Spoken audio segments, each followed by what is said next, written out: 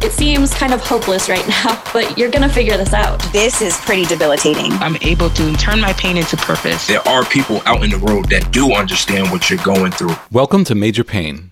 I'm your host, Jesse Mercury, and this week we'll be speaking with Dana about myasthenia gravis and endometriosis. Regular listeners of the podcast will be familiar with endometriosis since we've covered it a few times, but this is our first episode about myasthenia gravis.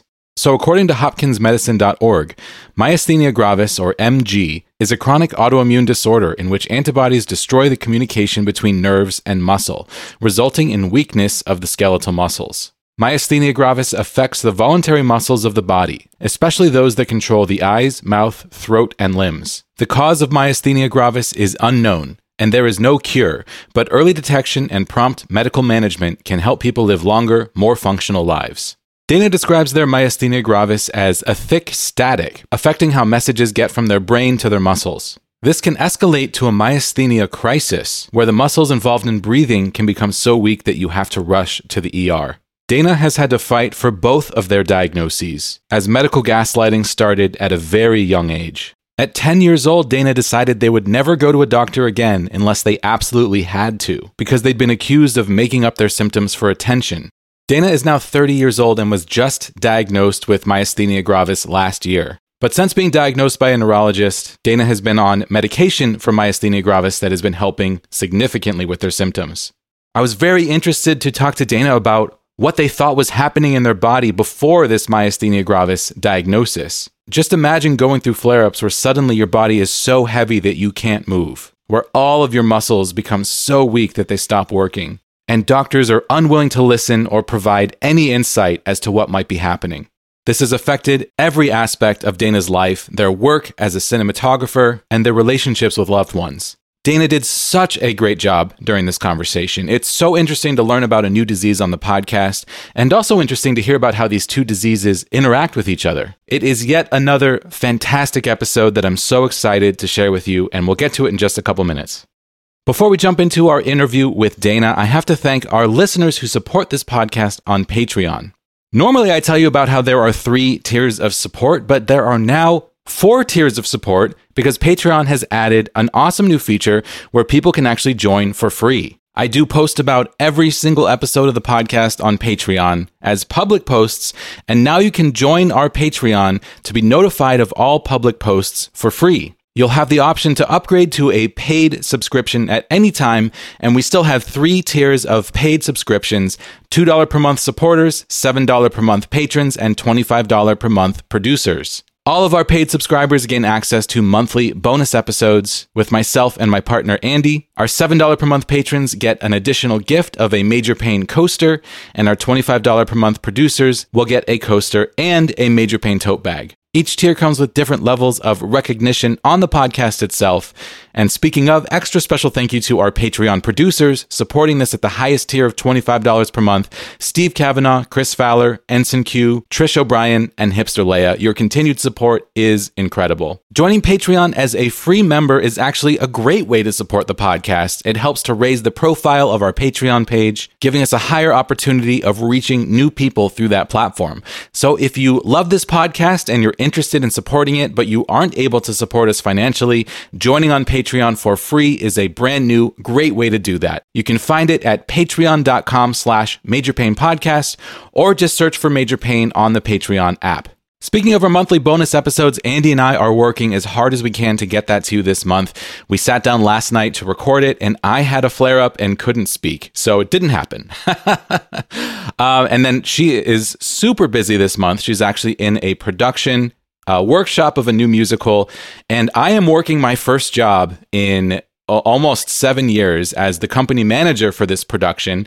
It's about 3 weeks of work. I'm kind of testing the waters, dipping my toe back into working outside of the house.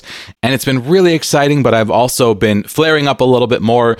I'm just trying to find the balance of what I can do. So it's very high on our list to record this bonus episode. Not 100% sure when it will happen, but it will happen, and I will let you know when it's available.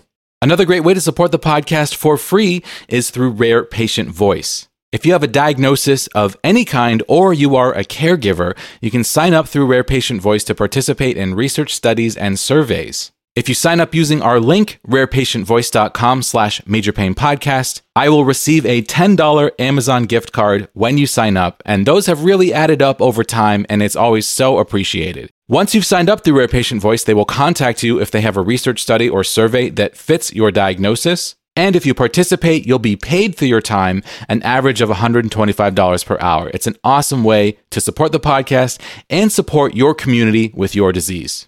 Don't forget to leave this podcast a positive rating and review on Apple Podcasts or Spotify or wherever else you listen to the podcast. Thank you to whoever left us our 28th 5-star rating on Spotify. It is so appreciated.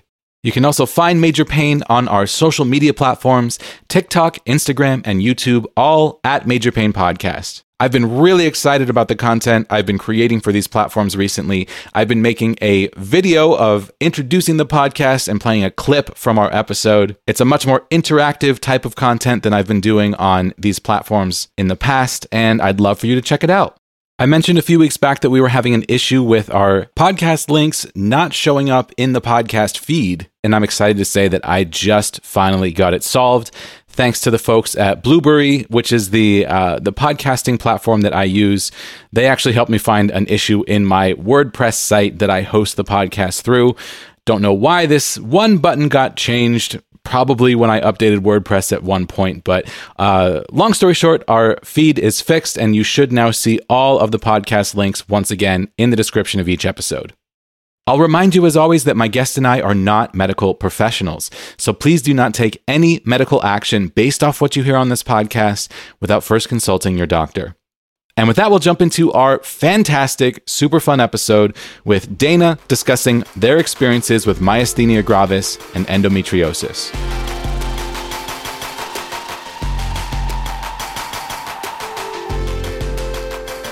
Dana, welcome to the podcast. Hi, thanks for having me. Yeah, I'm really excited to talk to you today. I've been following you on TikTok for quite a while and gotten a little bit of a sense of your personality, and I'm just really excited to get to know you today.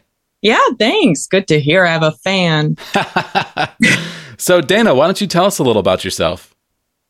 So, I am currently working as a cinematographer. And a little bit rewind even further. I was born in the Midwest. I was born in the Chicago area.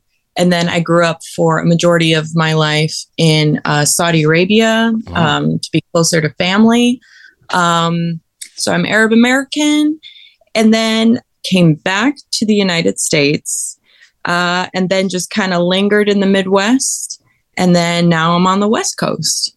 Very cool. So you're a cinematographer. What type of film projects do you work on? I work kind of split 50-50 between documentary and then narrative film. And when I say narrative, I kind of mean that generally. I do a lot of feature films and then a lot of short films and some music videos here and there. Wow, very cool. How did you break into that? I like to describe it as I fell backwards and just happened to land on both feet. I was initially wanting to be a youth pastor, actually. Wow. And believe it or not, you wouldn't guess that if you saw me, but I accidentally took some classes at my community college when I was trying to figure stuff out. I had a professor tell me, cell phones are starting to have cameras these days. You should probably get a little bit more training under your belt. And I was like, how dare you? And I, took a class anyways on video production. And I'd been, like a lot of kids, I'd been making little short movies with my siblings growing up. And it just kind of all made sense. Wow, awesome. So what type of equipment do you work with now? Not the same VHS cameras, but it kind of depends on the shoot. I shoot a lot of RE cameras. I own my own Blackmagic 4K camera, so we use that sometimes. I still use a lot of like smaller cameras that are much more like consumer grade because, the quality is amazing. And if you have the skill set to make, a bad camera look good, you can shoot on anything. Yeah, totally. I do a lot of video stuff. I have another TikTok account where I green screen myself into Star Trek, and I just use a webcam because it's the easiest thing to be able to see what I'm doing. Perfect. Yeah. Yes. Although That's I have a Lumix GH3, but I can't and it looks amazing, but I can't look at the tiny screen on that and green screen myself into Star Trek at the same time. Oh, for sure. Yeah. But I love that. I need to find your videos. Yeah, your I'll send videos. it to you. That's amazing. It's very, very nerdy. Well, okay, let's get into your story. So, Dana, what is your major pain? My major pain is myasthenia gravis with a side of endometriosis. That's your special order at the restaurant. Yeah. Okay, so I'm really excited to talk to you about this because a few weeks back on the podcast, I guess a couple of months back at this point, we spoke to Jeff about his mystery illness. And one of the ideas that came up for him was myasthenia gravis. You were one of the people who commented on that post and said, hey, I relate to some of what Jeff's been talking about. And you weren't actually the only person. There were several people that recommended that disease as something for Jeff to look into. So I really wanted to talk to someone about this disease and kind of learn more about it, get a sense of what it's like to live with. So I'm thrilled to do that today.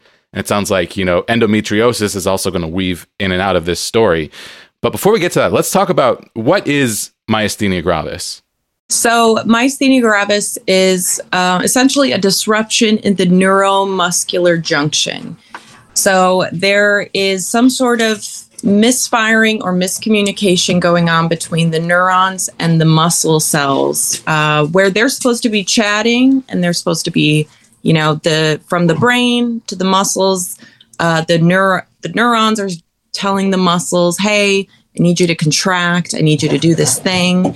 And then the muscles respond, yes, on it. And if all goes well, there's no issue. You contract the muscle, you release, and you move on. But with myasthenia gravis, there's a disruption. There's almost like, I've described it as like static, like a very thick static, where the message can't get across from the neurons to the muscle cells. And as a result of this, the muscles get tired extremely quickly because there aren't the right ways of maintenance, essentially, for the muscles to repair. And there's a buildup of lactic acid in certain people, things like that. So even with a very casual, normal amount of work, the muscles can just give out. Interesting. Is it consistent? Does it always feel the same, or does it kind of flare up and then kind of go up and down? Yeah, that's a good question. So for me, I've noticed that besides, triggers, my main triggers that I'm attentive to, there are just days that show up bad and don't know why. It feels, for me, it kind of feels consistent in that I can clock it in my body when I'm feeling a flare-up. But outside of a flare-up, I mean, it affects anything and everything I do. Anything with voluntary musculoskeletal muscles, I feel it in any sort of activity every day. So there's like a consistent baseline of, whatever you're doing, this disease is affecting you. And then when you flare up, that means maybe you've done too much in one day or something, and then it gets makes itself more known, it makes its presence more known. Yeah, that's a really good way of putting it. I think also with myasthenia gravis, because it can escalate to myasthenia crisis, which is essentially your diaphragm or any sort of other involved muscles are so weak that you're unable to breathe. You're unable to do things that keep you alive.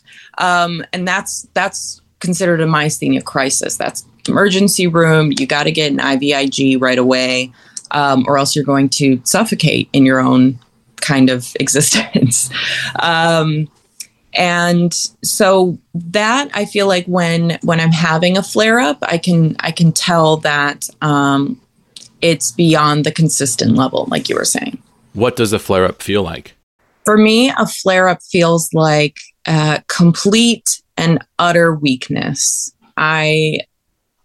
from breathing to blinking to chewing to swallowing to, holding a pen to walking, anything that you can think of that involves voluntary muscle engagement is, it feels like there's 1,000,000 pounds weighted down, or that gravity has been dialed up really high. And it also just kind of feels like what I would imagine being like 95 years old feels like. Wow. So how often do you have a flare-up where it feels like gravity is turned up? For me, the flare-ups are pretty consistent right now. In the same realm as the endometriosis, I can tell when that starts to flare up. And usually those flare-ups are pretty much hand in hand. I usually have about 1 or 2 good weeks a month. And then the rest of the month is some sort of low-grade flare-up or high-grade flare-up. And I would say that during the warmer months, unlike some other folks I know who have myasthenia gravis, I have a little bit better success keeping those flare-ups manageable. When it's warmer, it's easier. Yeah, I feel like for me, when it's warmer, maybe it's even just a psychological thing in that I see sunshine, it's warmer. My muscles aren't constricting constantly because I'm cold. Maybe that has something to do with it. There really aren't a lot of studies on myasthenia gravis, and it's really not on a lot of doctors' minds, or they don't even know what it is. Wow. So it's kind of me putting puzzle pieces together, trying to figure out why something might be. Yeah, that's so interesting because, with any chronic disease, you just have to become your own expert in your own body because, there's all the sort of like research about what it does and medical descriptions about how things feel. But it very often, to live in a body with something very often does not match that exactly. And you just have to kind of learn yourself and learn the best ways to manage it for you. Exactly. Yeah. Ever since I think the medical gaslighting started for me at a very young age. And I very quickly learned that doctors are not necessarily on your side. I do have a couple. My primary care doctor, she's wonderful. I'm lucky that I really scored great with her, but my 14 other specialists, none of them seem to be on my team. And at a young age, I was already having some physical difficulties. I am in the process of being officially diagnosed with hypermobile Ehlers-Danlos syndrome. I had another doctor pretty much confirm based on the Beighton test or the Beighton test, however you want to pronounce it, because there isn't really clear testing for hypermobile version of that. And I went into the doctor when I was younger and was having joint problems, and I got a couple x-rays done. My mom was in the doctor's office with me, and the doctor's conclusion was, you're making it up for attention. And he told my mom that I need to be disciplined more as a result. And unfortunately that, at 10 years old, like when you're in your extremely formative years, that's going to stick with you. So unfortunately, it hasn't proven me otherwise, but like some other folks who might be a little bit older and might have a little bit more trust in the medical system, it's quite a shock to have all of those decades behind you where you're like, I thought you were on my team, but this whole time you really didn't give a shit. Yeah, it's so frustrating how common this is. So upsetting. And of course, things like this have happened to me as well. So when did your diagnostic process start? You mentioned going to this doctor at 10 years old. Is that the beginning of knowing that something was not quite right in your body? Yeah. I think that's a really great way of putting it, that there was not something quite right with my body from the start. As far as the myasthenia gravis goes, I started showing clear symptoms about 7 years ago. 7 or 8 years ago, which is ptosis, one drooping eyelid. And some sagging, things like that, difficulty swallowing, things like that. Sagging in your eyelids. Yeah. So I just kind of walk around looking like I'm kind of winking at people. But it's not cute. It's not the cute kind of winking. People are like shielding their children. They're like, look away. From the get-go, yeah, there were issues also with how my immune system would respond to things. So I would, instead of, just getting a cold like my other siblings, and then we, have a cold for a little bit. You're a kid. That's normal. I would be sick for weeks and weeks. If I had a sinus infection, it would turn to bronchitis or it'd start to turn into pneumonia. Like it would just progress instead of finding some sort of quick resolution like a lot of kids have. I always had difficulties recovering from surgery. I had a breast reduction, actually, and my body couldn't heal itself closed. So for months on end, my body was just open. There was no healing at all. And there were things like that along the way that indicated that whatever we thought was normal or chill, not a big deal initially, is turning into a life-threatening situation. And yeah, 10 years old, I think I made a decision that I wasn't going to go to the doctor unless I absolutely had to. And then starting around the age 16, 17, I had to start going back as a result of the endometriosis. Was that because of the way the doctor treated you when you were 10, that you didn't want to go back? Yeah. I didn't want to be told again to my face, or my mother, who was there with me as my advocate.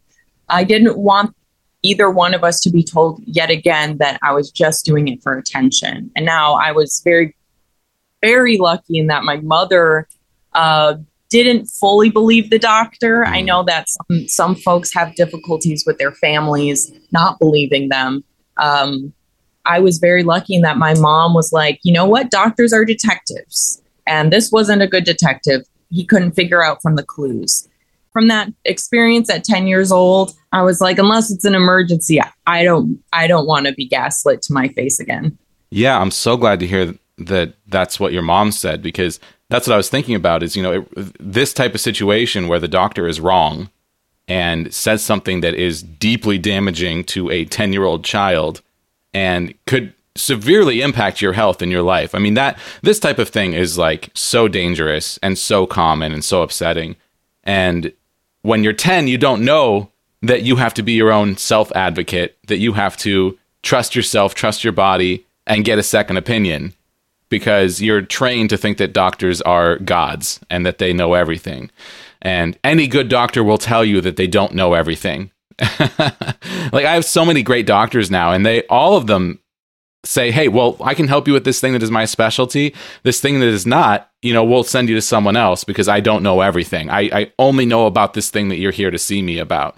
And, the doctors that make these grand sweeping statements like you're doing this for attention, it's so dangerous. It's so dangerous. It was obviously a traumatic experience, but I'm so glad to hear that it wasn't like the end all be all in the opinion of your caregiver, of your mom, because that would be so much more of a disaster than it already was.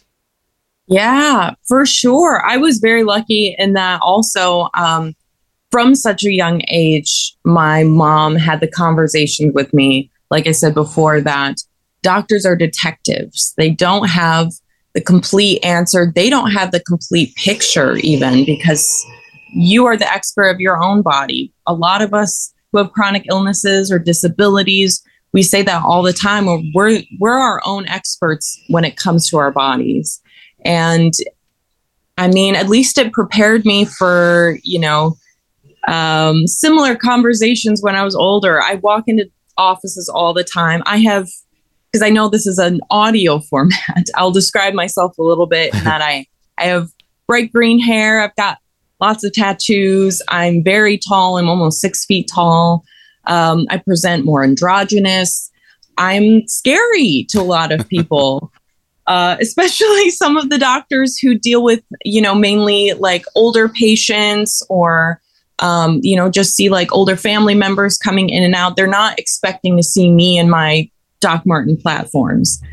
And I've had doctors tell me to my face that they think I'm drug seeking or, flinch at the sight of me. Even if you're joking and you're pretending to flinch, that's not what I want to see as a patient.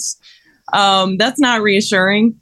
I've had doctors look at my chart and they say, "Oh, what makes you think you have a tremor?" And then I hold up my tremoring hand and they're like, "I think you're just a little anxious right now." And you're like, "Okay, just this one moment. Okay, nice." So, it was like I was already prepared to go into appointments kind of in the defensive stance. Like I was prepared for the gaslighting, let's just say. Yeah, it's so frustrating. It's just so upsetting. And I'm so frustrated with how often I hear this from people. It's just, it's pretty much every single person who comes on the podcast experiences this. Totally. And I even made the comparison. My partner is a fully able-bodied gentleman and has never really had to experience what it's like to live in a body that's not functioning correctly. He's never had to experience limitations. So my partner has never had to question medical professionals. He's never had a reason to. And it's kind of similar to, I won't get political or anything like that, but a lot of people who have the conversation about dealing with cops. A white person is going to be like, they're always on my side. And then for folks of color, they might be like, "Oh, what world have you been living in? I have a different relationship with these people." And so I describe it as also to my partner, when we went to college, when we were going to university, you didn't always have a professor that you agreed with 100%. They may have a PhD, they have a master's degree, whatever their highest level of education is in that field. They've been in school a lot longer than you, for sure. But a lot of the takes that they have are still really, I don't want to say incorrect, but they are misleading, things like that. And so I'm like, just because your professor is well educated does not mean they're infallible. The same goes for any profession. If we hold one profession on a pedestal, does that mean that everybody else who is educated in other fields is, lesser than? No, we're all human. We're all fallible. So just like any other profession, a doctor may not have the complete answer. Yeah. And what you're talking about here about empathy, like when someone tells you what their experience is, you have two options. You can either listen to them and try to understand their perspective, or you can just compare it to your own experience. And if it doesn't match up, throw it away. And that's what a lot of people do. And in my opinion, it's so important to stop doing that. Yeah. Like, your example with the cops is a good example. Like if, I'm white, when I've been pulled over, I've had like surprisingly good experiences. I've even like talked myself out of a ticket before. But, when the entire community of like people of color is saying that's not what's happening to me, you have two options. You can say, "Oh, well, that's not my experience, so they're wrong." Or you can listen and learn and say, "Okay, well, there's something going on here that I'm not experiencing that is a problem for this community." So there's like two ways to think about life, and I feel like the more that we open ourselves to taking in other people's experiences and integrating them into our view of the world and developing our sense of empathy, I think the better we are able to live in a society as a community. Absolutely. Yes, all of those things. It's really interesting. I grew up in a very controlled household. I was isolated. I was homeschooled for the sole purpose of being sheltered from the outside world. So when I started to grow up, I started going to college, and my world started expanding a little bit. I had the option of either just following exactly what I was taught and not even attempting to branch out, or I had the option of following these other paths that I hadn't followed before. And the biggest, I think, epiphany that I had that I wish some doctors would have is, what if they're not lying? Like, what if, let's just play the devil's advocate, quote unquote.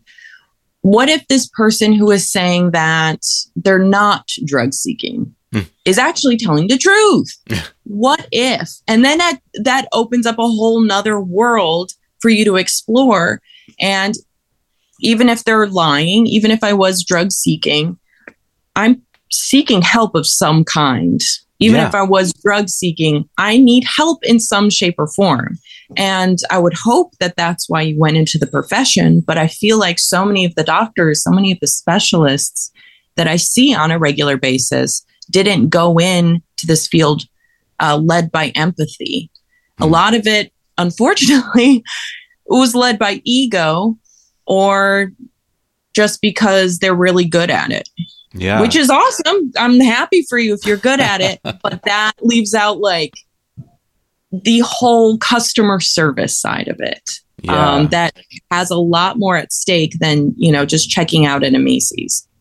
Yeah. And, making that sort of judgment call that someone is drug seeking within minutes of meeting someone, like that is more profiling than diagnostics, If you walk in the room, I'm going to think, oh, this looks like a cool person that looks like a fun person that I want to get to know, And if you walk into a room and the doctor's immediate thought is this person looks like a drug seeker, like that is a prejudice against people with, alternative hair colors and tattoos that has nothing to do with the individual who walked in the room and everything to do with the doctor and their preconceptions. And yeah, I mean, it's happened to me too, like when I went to the emergency room the first time my mystery illness was so severe that I was scared. And the doctor thought that I was drug seeking. And I got so lucky that my friend Ben was working in the admissions of the ER that I went to. It's just random. I went in there, I was like, oh, Ben, hey, what's up? I'm having a medical crisis. How are you doing? And he vouched for me with the doctor. Because I had, at the time, really long hair. I was really into the Dave Matthews Band. I was probably wearing hemp necklaces or something like that. Yeah. And they're just like, this guy does drugs, They just took one look at me, and the way that I present myself based off of the music that I like meant that they thought that I was a drug seeker. Oh my God, yeah. First of all, I'm so sorry that happened to you. And I'm glad that you had a friend working, the stars aligned, something happened that your friend was working. But yeah, exactly. Like you said, just because of the music that you listen to, the friends that you hang out with that influence your style or the t-shirt you're wearing, whatever it is, like super minor things that don't indicate who you are at the core. Is really wild to me. Yeah, and I was one friend's, vouching for me away from being kicked out of the ER. Ben told me later, he's like, they were going to send you home. Wow. But instead they let me in and did an MRI and did all these tests and stuff. And they didn't find anything wrong, and they just told me it was all in my head and sent me home anyway. So it still wasn't, super valuable, but it at least was the start of a journey where we had a test that we could look at. And then I started my first, diagnostic roller coaster that yielded nothing. But it was way better than just being kicked out of the office in the midst of a crisis where I thought I was having a stroke, So yeah, it's just so upsetting that this is the way that things are. But let's get back to your story. Okay. So do you mind if I ask how old you are now? Yeah, I'm 30 years old. 30 years old. Okay. So you were 10 when you first went to the doctor, didn't help at all. And then did you say you were 16, 17 when you went back for endometriosis pain? Yes. So tell me about that. Yeah, I got my period later in life. So I was seeing a doctor with concerns about, I was having pain, but nothing was happening. And then when I started getting my period, I started menstruating. The pain was so debilitating that I would pass out on the toilet. I would be on the toilet for hours and then would eventually pass out. Or I would just be unable to speak. I would lose the ability to speak because I was gasping for air. I couldn't breathe because the pain was so bad. Wow. My family would sometimes just watch me writhe on the floor because I didn't know what else to do. And they didn't know what else to do either. They would just be like, do you need something? And I'd be like, and they'd be like, okay, we'll check back in 5 minutes. Oh no. And I mean, like, I would spend, I would sometimes be bleeding for 2 weeks straight. Wow. And I'm talking, not to get graphic, but I'll go through a Super Plus tampon and an overnight pad in half an hour. I was hemorrhaging at that point, where I didn't find out till later due to a blood disorder that I'm a carrier of that affects also that whole situation, that I was losing so much blood that I should have been maybe going to the hospital every month. So I was seeing a doctor, rewind back to being 16, 17 and being freaked out with the amount of pain, the amount of bleeding, how long it was lasting. I was going to see a gynecologist who at one point laughed in my face because I brought something up related to the pain I was feeling. It was one of those cliches where, oh, darling, that's just being a woman.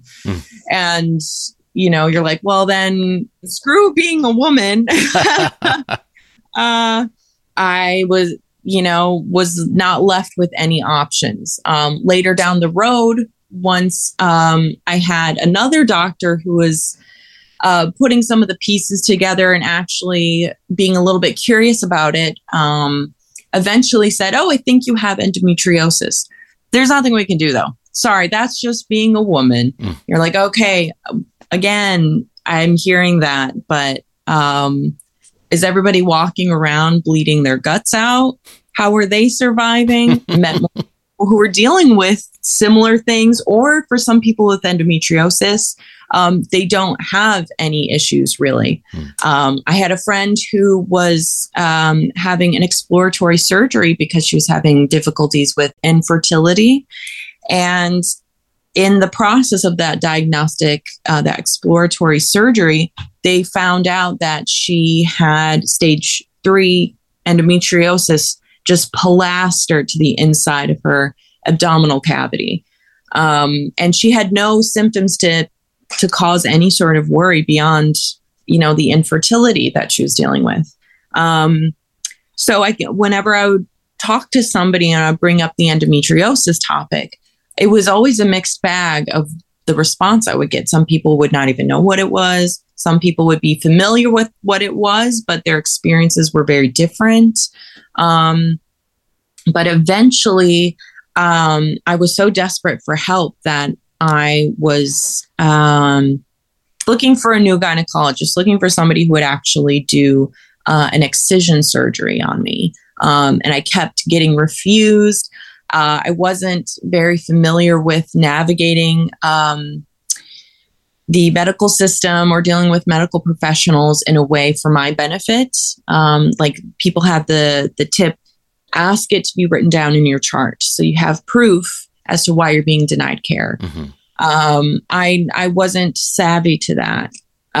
So I was just hopping from doctor to doctor, trying to find somebody to perform surgery, which when doctors see that you're doctor hopping, that will oftentimes put a stigma on you, and they don't want to address your concerns because they think that you are a hypochondriac and you're just looking for a doctor to affirm whatever it is that's in your head. Eventually, out of sheer luck, my partner was at a holiday party for his work, and he ran into an old coworker. And that old coworker asked where I was, why I wasn't accompanying him. He said, oh, she's having issues with her endometriosis right now. So she's just sick in bed right now, unfortunately. She said, oh my God, I have endometriosis. I just had surgery for it. And this is the amazing doctor I had. Let me give you her info and have your partner call her, see if she's covered by your insurance, see if you can see her. And for the first time ever, I had a doctor who asked me what I would like help with. And I said, my endometriosis, it's not something that you can officially diagnose as far as the medical system recognizes, unless you have surgery. So I was telling her about how I was having difficulties getting any sort of help. And I couldn't get an official diagnosis because of surgery. And she's like, well, let's schedule surgery for you then. I was like, it's just like that. She's like, yes, just like that. And then I started crying. And so, oh my God. And we did the surgery. And she, as soon as I woke up, she handed me a folder with a DVD of the entire surgery and photographs of her removing the endometriosis and a full report, so that whenever I would have to deal with another doctor, I could just present this folder to them. Wow. She found stage 2 and stage 3 all over. And yeah, crazy. How old were you when that happened? I was, I was 20, going on 27. So I was 26. Okay. So you'd already been diagnosed with myasthenia gravis at that point. I actually hadn't. Really? That was actually super recent for me. Wow. Yeah. It wasn't until I think like last year. And you said it's Christmas time. Yeah. It's been like 7 years since that has been really affecting you and like really obvious. So you went through like 6 years of having a very obvious disease that was not diagnosed. Yeah. Yeah. I mean, I know what that's like. That has happened to me too, but that's still very upsetting. Yeah. And I didn't know what was going on until I actually I saw a TikTok and someone was talking about myasthenia gravis. No I was way. like, and then everything started clicking because at that point, I'd been seeing maybe 10 specialists. And I kept bringing up these very vague sort of symptoms that I was just, these vague symptoms were the most prominent, the most pronounced. And then the ones that were very like signature to myasthenia gravis, I just kind of blown those off because no doctor ever asked me further questions.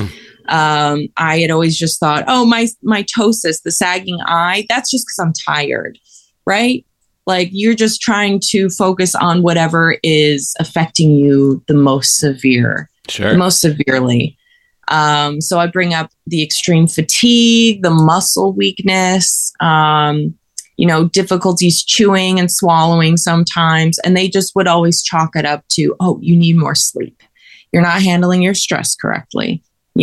Those cliches. Yeah. And, resting, doing yoga, drinking more water, like all of the things that people recommend just kind of flippantly I had done, and they weren't helping at all. And it wasn't until I saw the TikTok where someone was talking about their experience with myasthenia gravis. Don't know why that showed up on my For You page. No idea. Just randomly saw somebody mention ptosis, and then their difficulties with swallowing, and when they were having a flare up, things like that. And I was like, oh, I guess I should be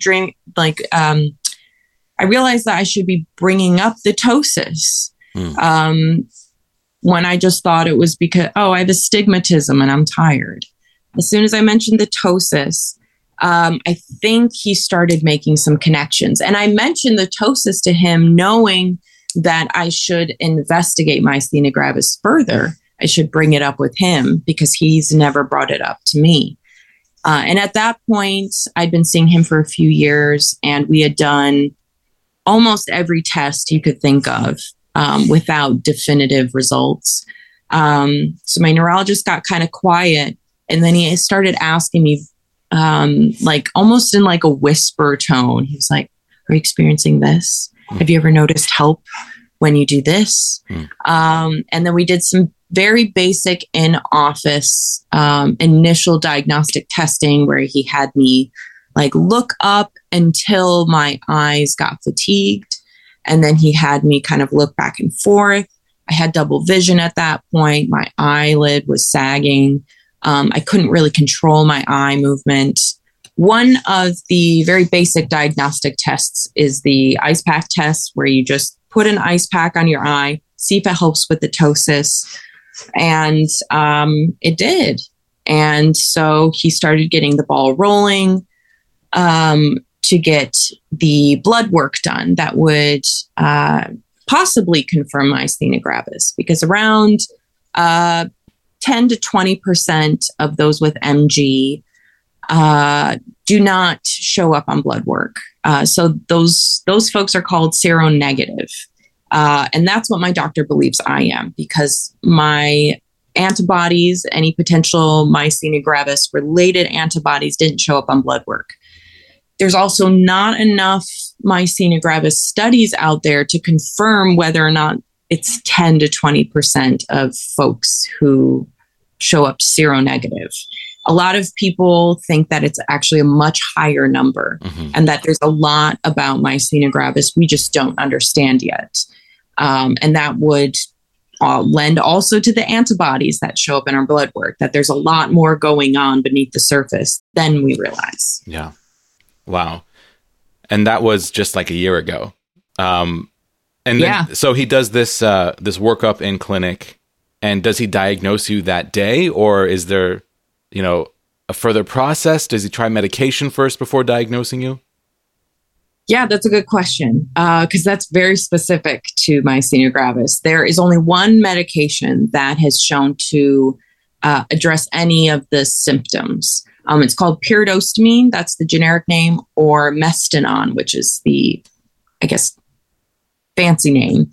And that medication helps with the communication between the neurons and the muscle cells.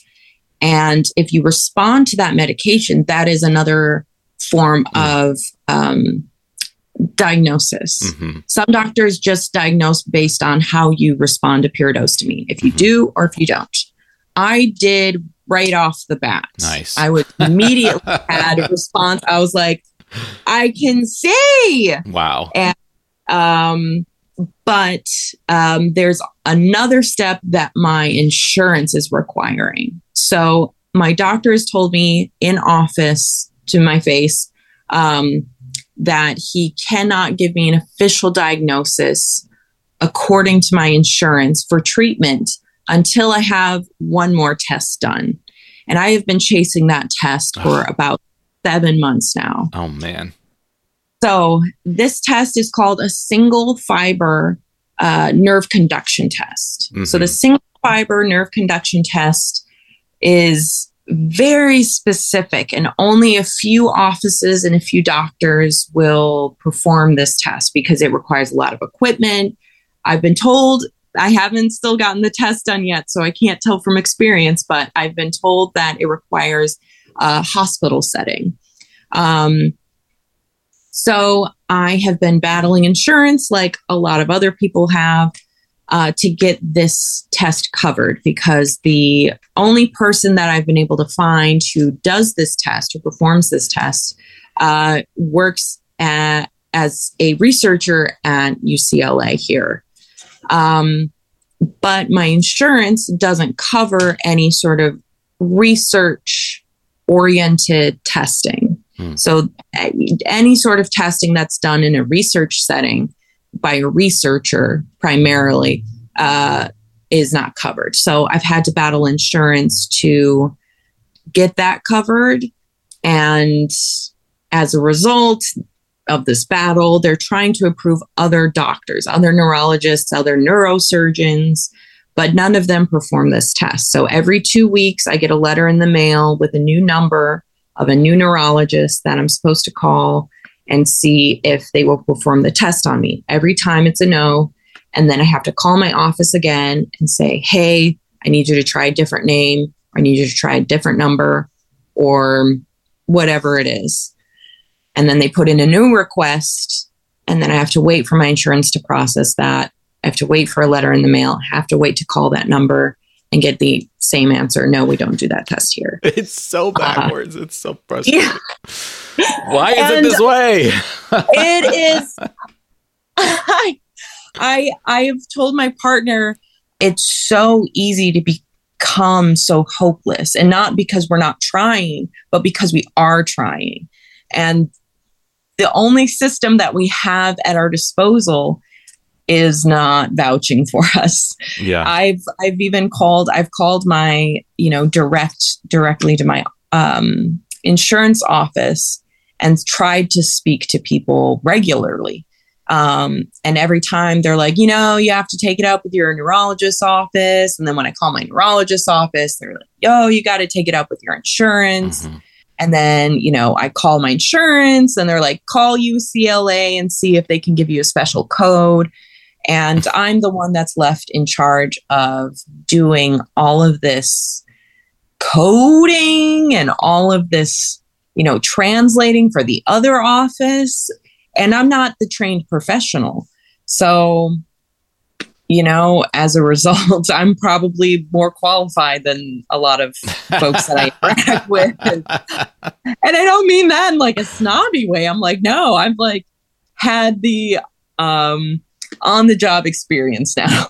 Yeah, that's so frustrating. Well, it sounds like as far as everything is concerned for your actual life and functionality, just being on the medication is the confirmation needed for the diagnosis. So it's like, you have this disease. Your doctor has basically told you have this disease, but it's just getting insurance on board is like this whole horrific ordeal that they're putting you through, which is so ridiculous. But I'm curious about what you thought was happening in your body, especially over the last 7 years when your myasthenia gravis was getting more severe. So you must be going through these episodes where you can't do anything. Your body just sort of gives out on you. You're sort of catatonic. You can't get signals from your brain to your muscles. How has that affected how you went about your life, and how do you go to work? And are you missing a lot of work? Tell me about that sort of thing. Yeah. So before I had the sort of green light to myasthenia gravis, I was terrified, and I'm still honestly terrified, even with that type of diagnosis, because I would look up, I would research. Oh my God, yeah. Like I would try to look up all of these symptoms and try as objectively as I could to see if there were any other possible answers and ways that I could address it on my own, because medical professionals were not helping. And of course, with the set of symptoms that I'm experiencing, ALS would come up a lot. Sure. Which is a very scary diagnosis in itself. And I personally have a friend who I lost to ALS, and I saw what a scary deterioration that is in particular. And I didn't have doctors who could refute that either. So I was living with days and days in bed. I still do. I sometimes am in bed for a week straight, where I'm just so weak that I'm unable to shower. I'm unable to make myself food. I'm just getting up to use the bathroom. I sometimes go periods where I can't even eat on my own. I'm just sipping on a protein shake throughout the day, just one shake. And that gets really scary, and also required me to take a step back from working. I had another doctor who told me that I was a liability on set working as a cinematographer, and that for the safety of myself and those around me, I should not be on set because I was also having fainting spells. So I also have postural orthostatic tachycardia syndrome. Wow. So I would be conducting these long interviews, and I would have to stand the whole time, and I would eventually pass out. I would, related to the myasthenia gravis, I would sometimes be operating a heavy camera, handheld, and very quickly my muscles would become so fatigued that they'd be trembling, and I wouldn't be able to hold on to the camera. So I'd drop thousands and thousands of dollars worth of equipment. Wow. Which is a big no-no, as you probably guess. Or if I managed to hold on to the camera, it would be shaky ass footage because I'd be like trying to operate, but I'm shaking so much, just holding on for dear life to this piece of equipment that the footage would be unusable. So my life has completely changed as a result of myasthenia gravis. Unfortunately, I don't know when I'm going to be able to go back to work full time. I'm in the process of trying to get on disability, which I know is a very long battle for a lot of people, and I'm expecting that. But in the meantime, I am also on government health insurance, and I have very strict limits to the amount of work that I can do before I'm cut off from that. Yeah. Which is also extremely important that I stay on that insurance because I get MRIs done, I get CT scans, I get these types of really expensive blood tests done that are sometimes upwards of $4,000. I have all of these things that I so desperately need for hopeful improvement in quality of life. But as a result, I can't work, which does a number on your mental health when you have this career that you've been working on for 10 years and it's something that you love and you love being active. I love manual labor. I don't know why. I love being physical, sweating. I love, being rough and tumble. And I learned very quickly that my body's just not made for that long term. I even just yesterday, I had a really good friend hit me up about a commercial job that he wanted me to shoot for him. And I told him the situation. I was like, I can be the cinematographer without being physically involved, but that would mean that you would have to hire more people onto the job to do the manual labor for me. And I know that you might not have that within the budget. And he said, yeah, no, we don't. I'm so sorry. So even the possibility of working in my field has faded almost completely, unfortunately. Yeah, I feel that. I've gone through a lot of that myself. There's so many things in my life that I embarked upon with great enthusiasm that ended because of my health. And it's turned into a process of self-accommodation, of trying to figure out, like, what can I do, inside of all these limitations. And it's so difficult and so unfair to have the life goals ripped away from you. But in their place, new things emerge. Has anything sort of, have you fallen into anything else that you wouldn't have expected because of these limitations? Yeah, I've actually taken up very mild impact hobbies. I actually never had hobbies when I was working in the film industry. So there really isn't time for hobbies when you're on set for 16 hours, sometimes weeks at a time, you're on the road. And since I've been forced to sit still for so long, I've started adding any sort of low impact hobbies that I can cycle through depending on what my abilities are for the day. So I love doing makeup, and I started doing drag makeup in particular. And some days I lose the ability to hold things because my muscles are just so weak. So I'm like, okay, well, I can't do that hobby today. What's a different hobby that I could do? I have another hobby where I'm Palestinian, and there's a very ancient form of embroidery. It's a cross stitch called tatriz.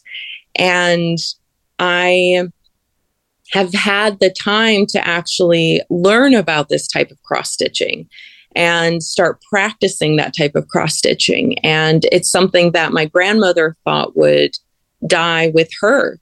And so it's gotten me back in touch with a very important side of my family that I've been disconnected from for a long time. It has also forced me to, I don't want to say forced. It's given me room. Being sick has given me room to investigate and heal some of the relationships in my life that have needed attention. In particular, with my parents, I've had a lot more time to talk to them on the phone. And there are conversations and,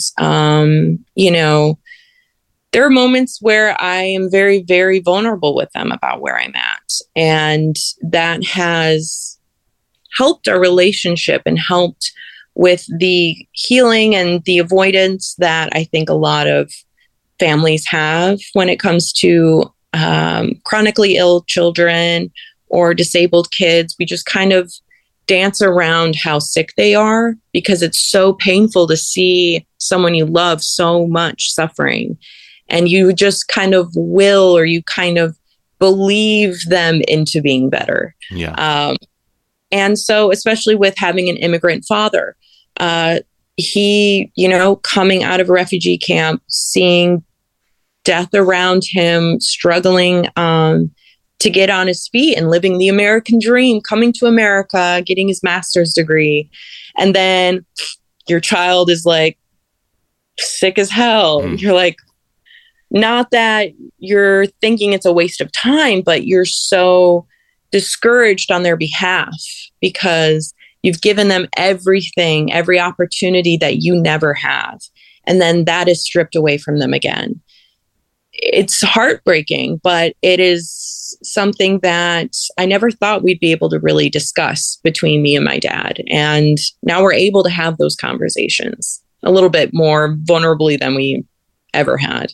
Wow. Thank you for sharing that. That's so powerful. And I've had sort of the reverse where I sort of hid how I was doing. I didn't hide it entirely, but I wasn't completely forthright with how sick I was. I didn't want to believe it, and I didn't want to make it real by worrying the people who were going to worry the most about me. So it's really hard to be honest about chronic illness. It's really hard to be open about challenges that we face in our bodies, especially with the people that we love the most. Absolutely. Unfortunately, there have been some issues of chronic illness in my family for a long time. And it was just avoided so much that it became deadly for some.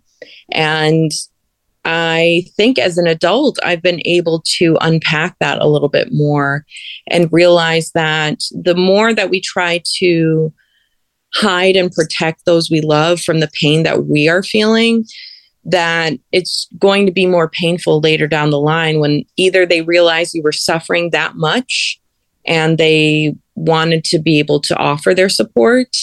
I mean, for some, we kind of do it out of self-preservation because we know it's, going to cost more than it is going to benefit if we share certain details. But I think with my family also, one of my sisters has been gravely ill several times, and I didn't want to put my family through any more worry or any more stress because of how I was doing.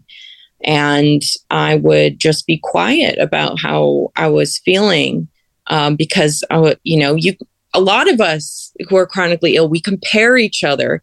I'd look to my sister and be like, oh, I'm not gravely ill, so I shouldn't really be complaining, quote unquote, complaining.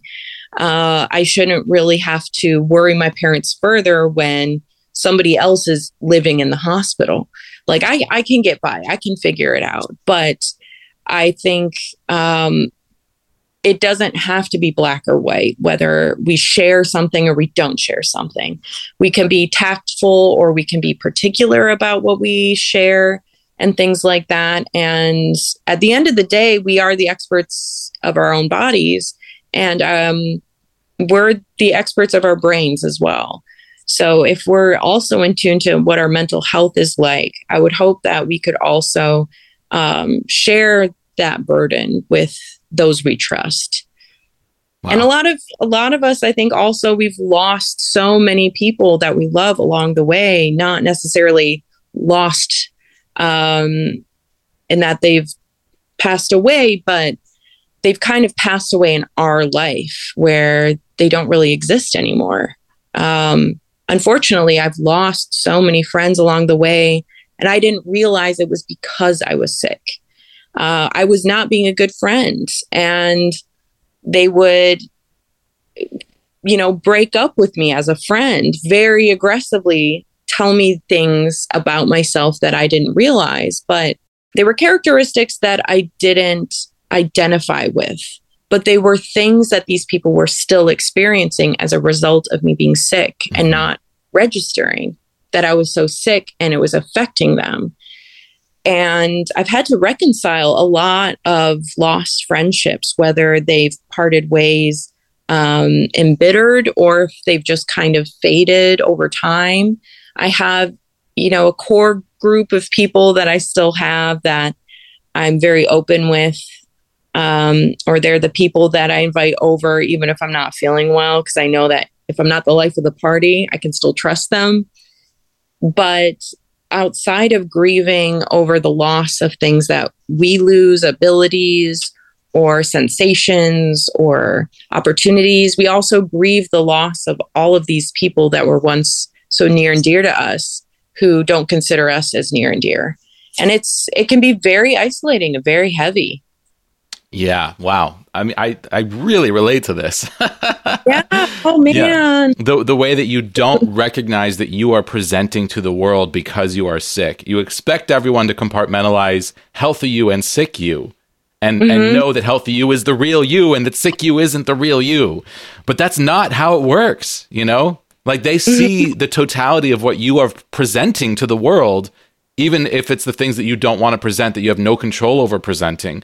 And if you're not aware of that, and if you're not communicating around that, it can cause massive misunderstandings in relationships. And it's something that took me years to figure out, that people thought that I was ignoring them or abandoning them, when it was like, I think that you're ignoring and abandoning me because I am too sick to reach out and you're not reaching out. And like, I dropped off the face of the earth and they thought it was like, oh, I'm sick of you. It's like, no, I need you and you're ignoring me, but it's both true. It's so wild. Yeah. It's amazing how like both things can be true at the same time. You can still be a good friend, but still be affecting your friend in a negative way. And it's not because you're a shitty person. I've had to call other friends during these types of episodes or experiences where someone is unloading all of the things that I've wronged them with. And I've had to call, one of these trusted friends and ask them, are these things true? Because in my head, I know they're not true.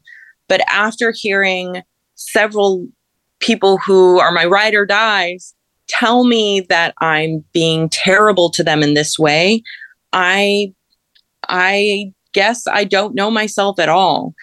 And thankfully, I've had some good people who have been able to register, no, you're not those things. You can inflict pain on somebody, but not be, a murderer. And unfortunately, because I would withdraw so much and not register that I was withdrawing or why I was withdrawing, somebody who once expected me to be there at the drop of a hat, suddenly I'm not there at the drop of the hat. She dropped her hat all right, where's Dana? And I'm busy dealing with my own hats.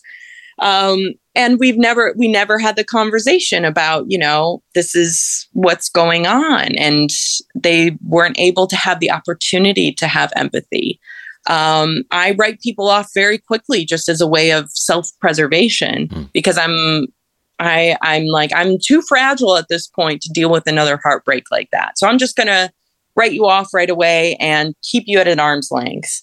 Whereas some people are like, actually in my life, really putting in an effort to support me, which is so rare, I think, for a lot of us who are sick.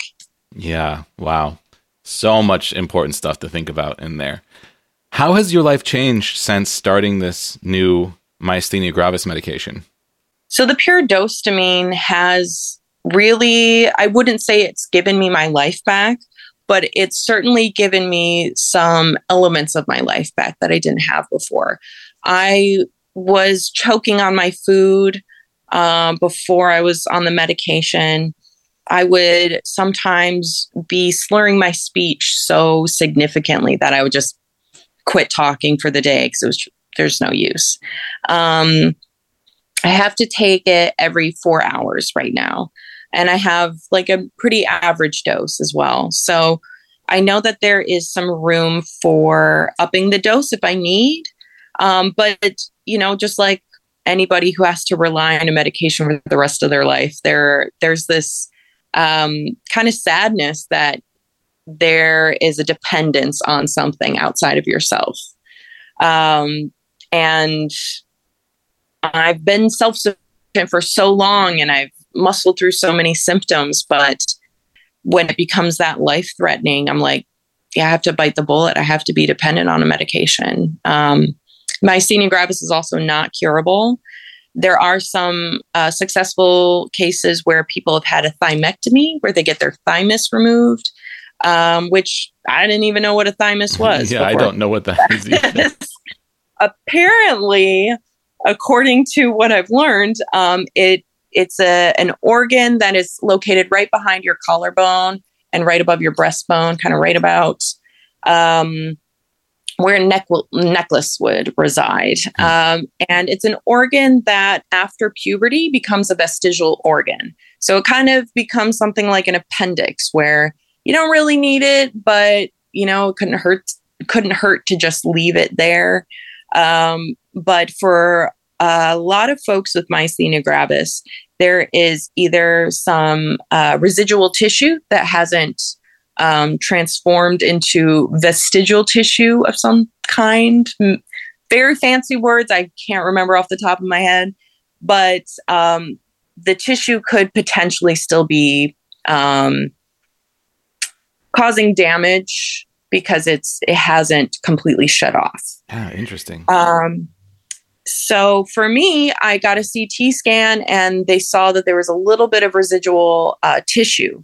So it could be that that's causing issues and contributing to the myasthenia gravis. It could have nothing to do with it.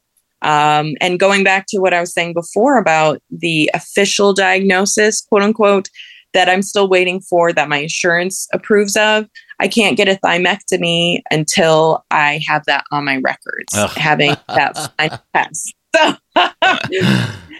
So that's the only surgery that can be performed. So there are essentially, just to add on a little bit to what we were talking about earlier, there are 3 options, essentially treatment options for myasthenia gravis. One is the pyridostigmine, the medication that I was talking about, where it just manages the symptoms and tries to keep you out of going into myasthenia crisis. It just kind of keeps you at like a managing level. Then there's also IVIG therapy, where you go in to either a clinic or somebody comes to your house and they give you this intravenous immunoglobulin sort of therapy to try to control your immune system a little bit and try to dial back the myasthenia gravis symptoms. And you would have to get that done every month, every couple of months. And then there's the thymus removal, the thymectomy, which all of those are kind of a toss-up. They're all kind of around 50-50 success rate or remission rate.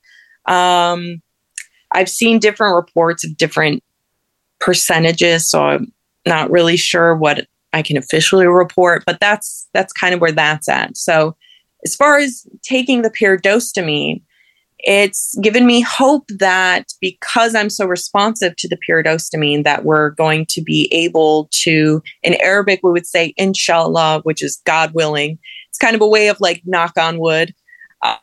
Inshallah, we'd be able to pursue other avenues of treatment. And if those don't work, at least the pyridostigmine is helping me out. Yeah. So there is some relief. Yeah. Is myasthenia gravis progressive?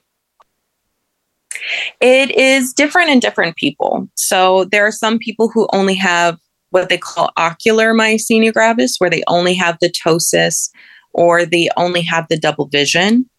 Or there's generalized myasthenia gravis. So the generalized is what I would have, which affects more than just your ocular muscles or any sort of vision issues. And that tends to be more of a progressive situation. The ocular myasthenia gravis tends to just stay isolated to the eyes. And generalized myasthenia gravis tends to progress to a certain point and then might, recede a little bit and then might progress further. It's really different in everybody. Yeah. And it sounds like keeping you out of myasthenia crisis is the most critical thing. Exactly. That's kind of the main focus of people who are treating myasthenia gravis, is just making sure that you're not in emergency mode, which is also frustrating because you're like, I want to improve.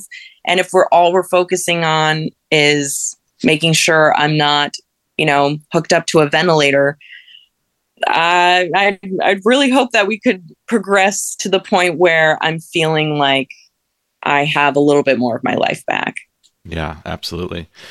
Wow, Dana, you've done an incredible job today. This has been such an amazing conversation. I really relate to your story, which is I'm always shocked how much I relate to people with different diseases. Yeah.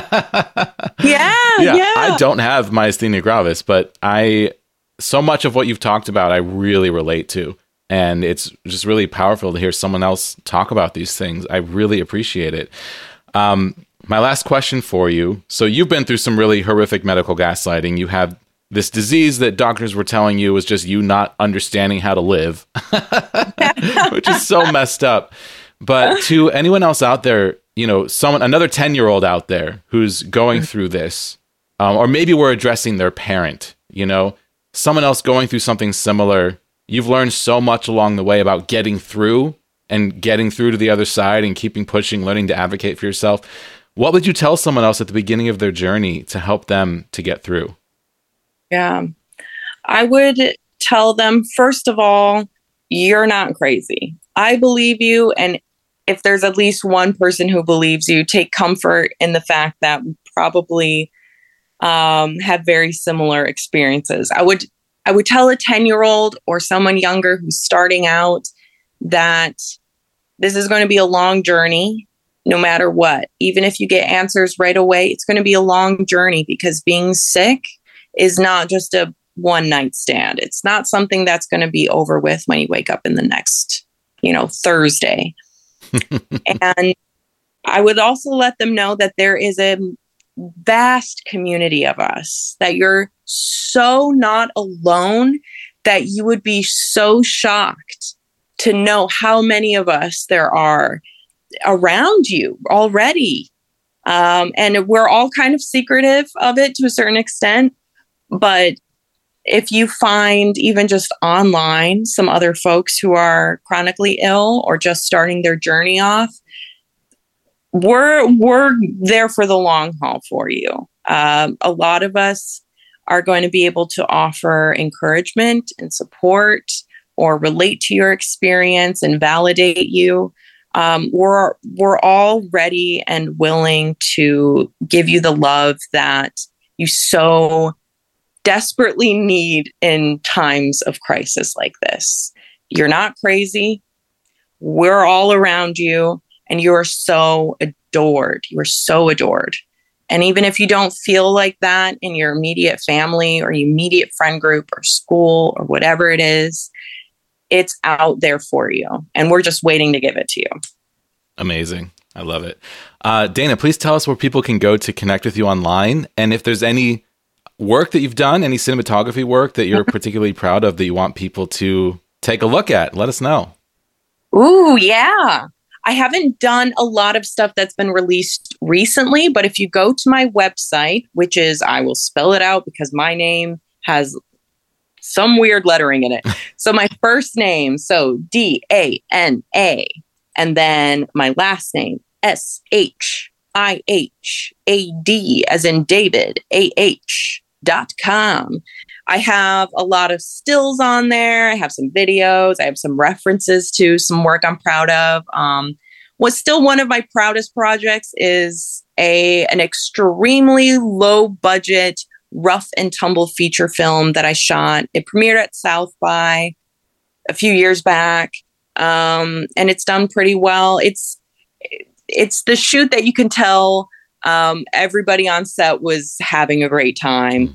It's a very sweet and endearing story about a gal who decides to go camping while her mother is in treatment for cancer. She's unable to join her on her trip that they planned together, but she runs into her ex on the way to the campsite and just tosses him in the car, and they go camping. What's it called? And it's called Pet Names. There is also an adorable pug in it. So if you're into dogs, that is a huge plus. And it's on Amazon Prime as well. And then if you're looking for me online, I'm not online as much as I used to be, but I have a TikTok. You can find me, Dana Shut Up. You can find me also with the handle Yella Dudette, which is yell with an A at the end, _ dude, and then just throw TTE at the end. So Dudette, like, you know, you're cool. That is my old Zanga handle. So I don't even know what Zanga is. Oh my gosh. Before MySpace, there was Zanga. Wow. There was before MySpace. Yeah, this is a throwback. This is 2005. Wow. So you can find me on TikTok like that. I've been posting more about, you know, my journey and just whatever's farting around my brain. So good time. Awesome. Well, Dana, amazing job today. What a gift to share your story with us. I know that you found out about Myasthenia Gravis on TikTok, and now you're paying it forward by sharing your story. I'm sure that someone out there is going to hear this, and that light bulb will go off, and they'll have something to talk to their doctor about and maybe get some answers. And when you're undiagnosed, that's all you want. I know it. You know, I've lived through it for a long time. So, so incredibly valuable. Thank you so much for sharing your time with us and sharing your story with us today. Absolutely. I've loved every second of this. Thanks for listening to this episode of Major Pain. I'm Jesse Mercury, your host and the producer of this podcast. Artwork by Egg Salad Salad. Our theme music is the song Time Machine from my sci-fi synth-pop album, available at jessemmercury.bandcamp.com. Send your thoughts or questions to our email address, majorpainpodcast@gmail.com. You can also use that address to find us on PayPal. Tips are greatly appreciated. Don't forget to leave a positive rating and review on Apple Podcasts or the podcast platform of your choice. Find more information about this show or leave a comment on any episode at our website, majorpainpodcast.com. Major Pain is supported by listeners on Patreon. Thank you to our $2 per month supporters, our $7 per month patrons Naomi Adele Smith, Sunny Roberts, Laura Stevens, Kelsey Madsen, All Around Foundation Waterproofing, Danielle Signorelli, Alexandria Henderson, Justin Minnick, Heather Muncie, and Robert, and our $25 per month producers Steve Kavanaugh, Chris Fowler, Ensign Q, Trish O'Brien, and Hipster Leia. Learn how you can support the show while receiving special recognition, gifts, and monthly bonus episodes at patreon.com/majorpainpodcast.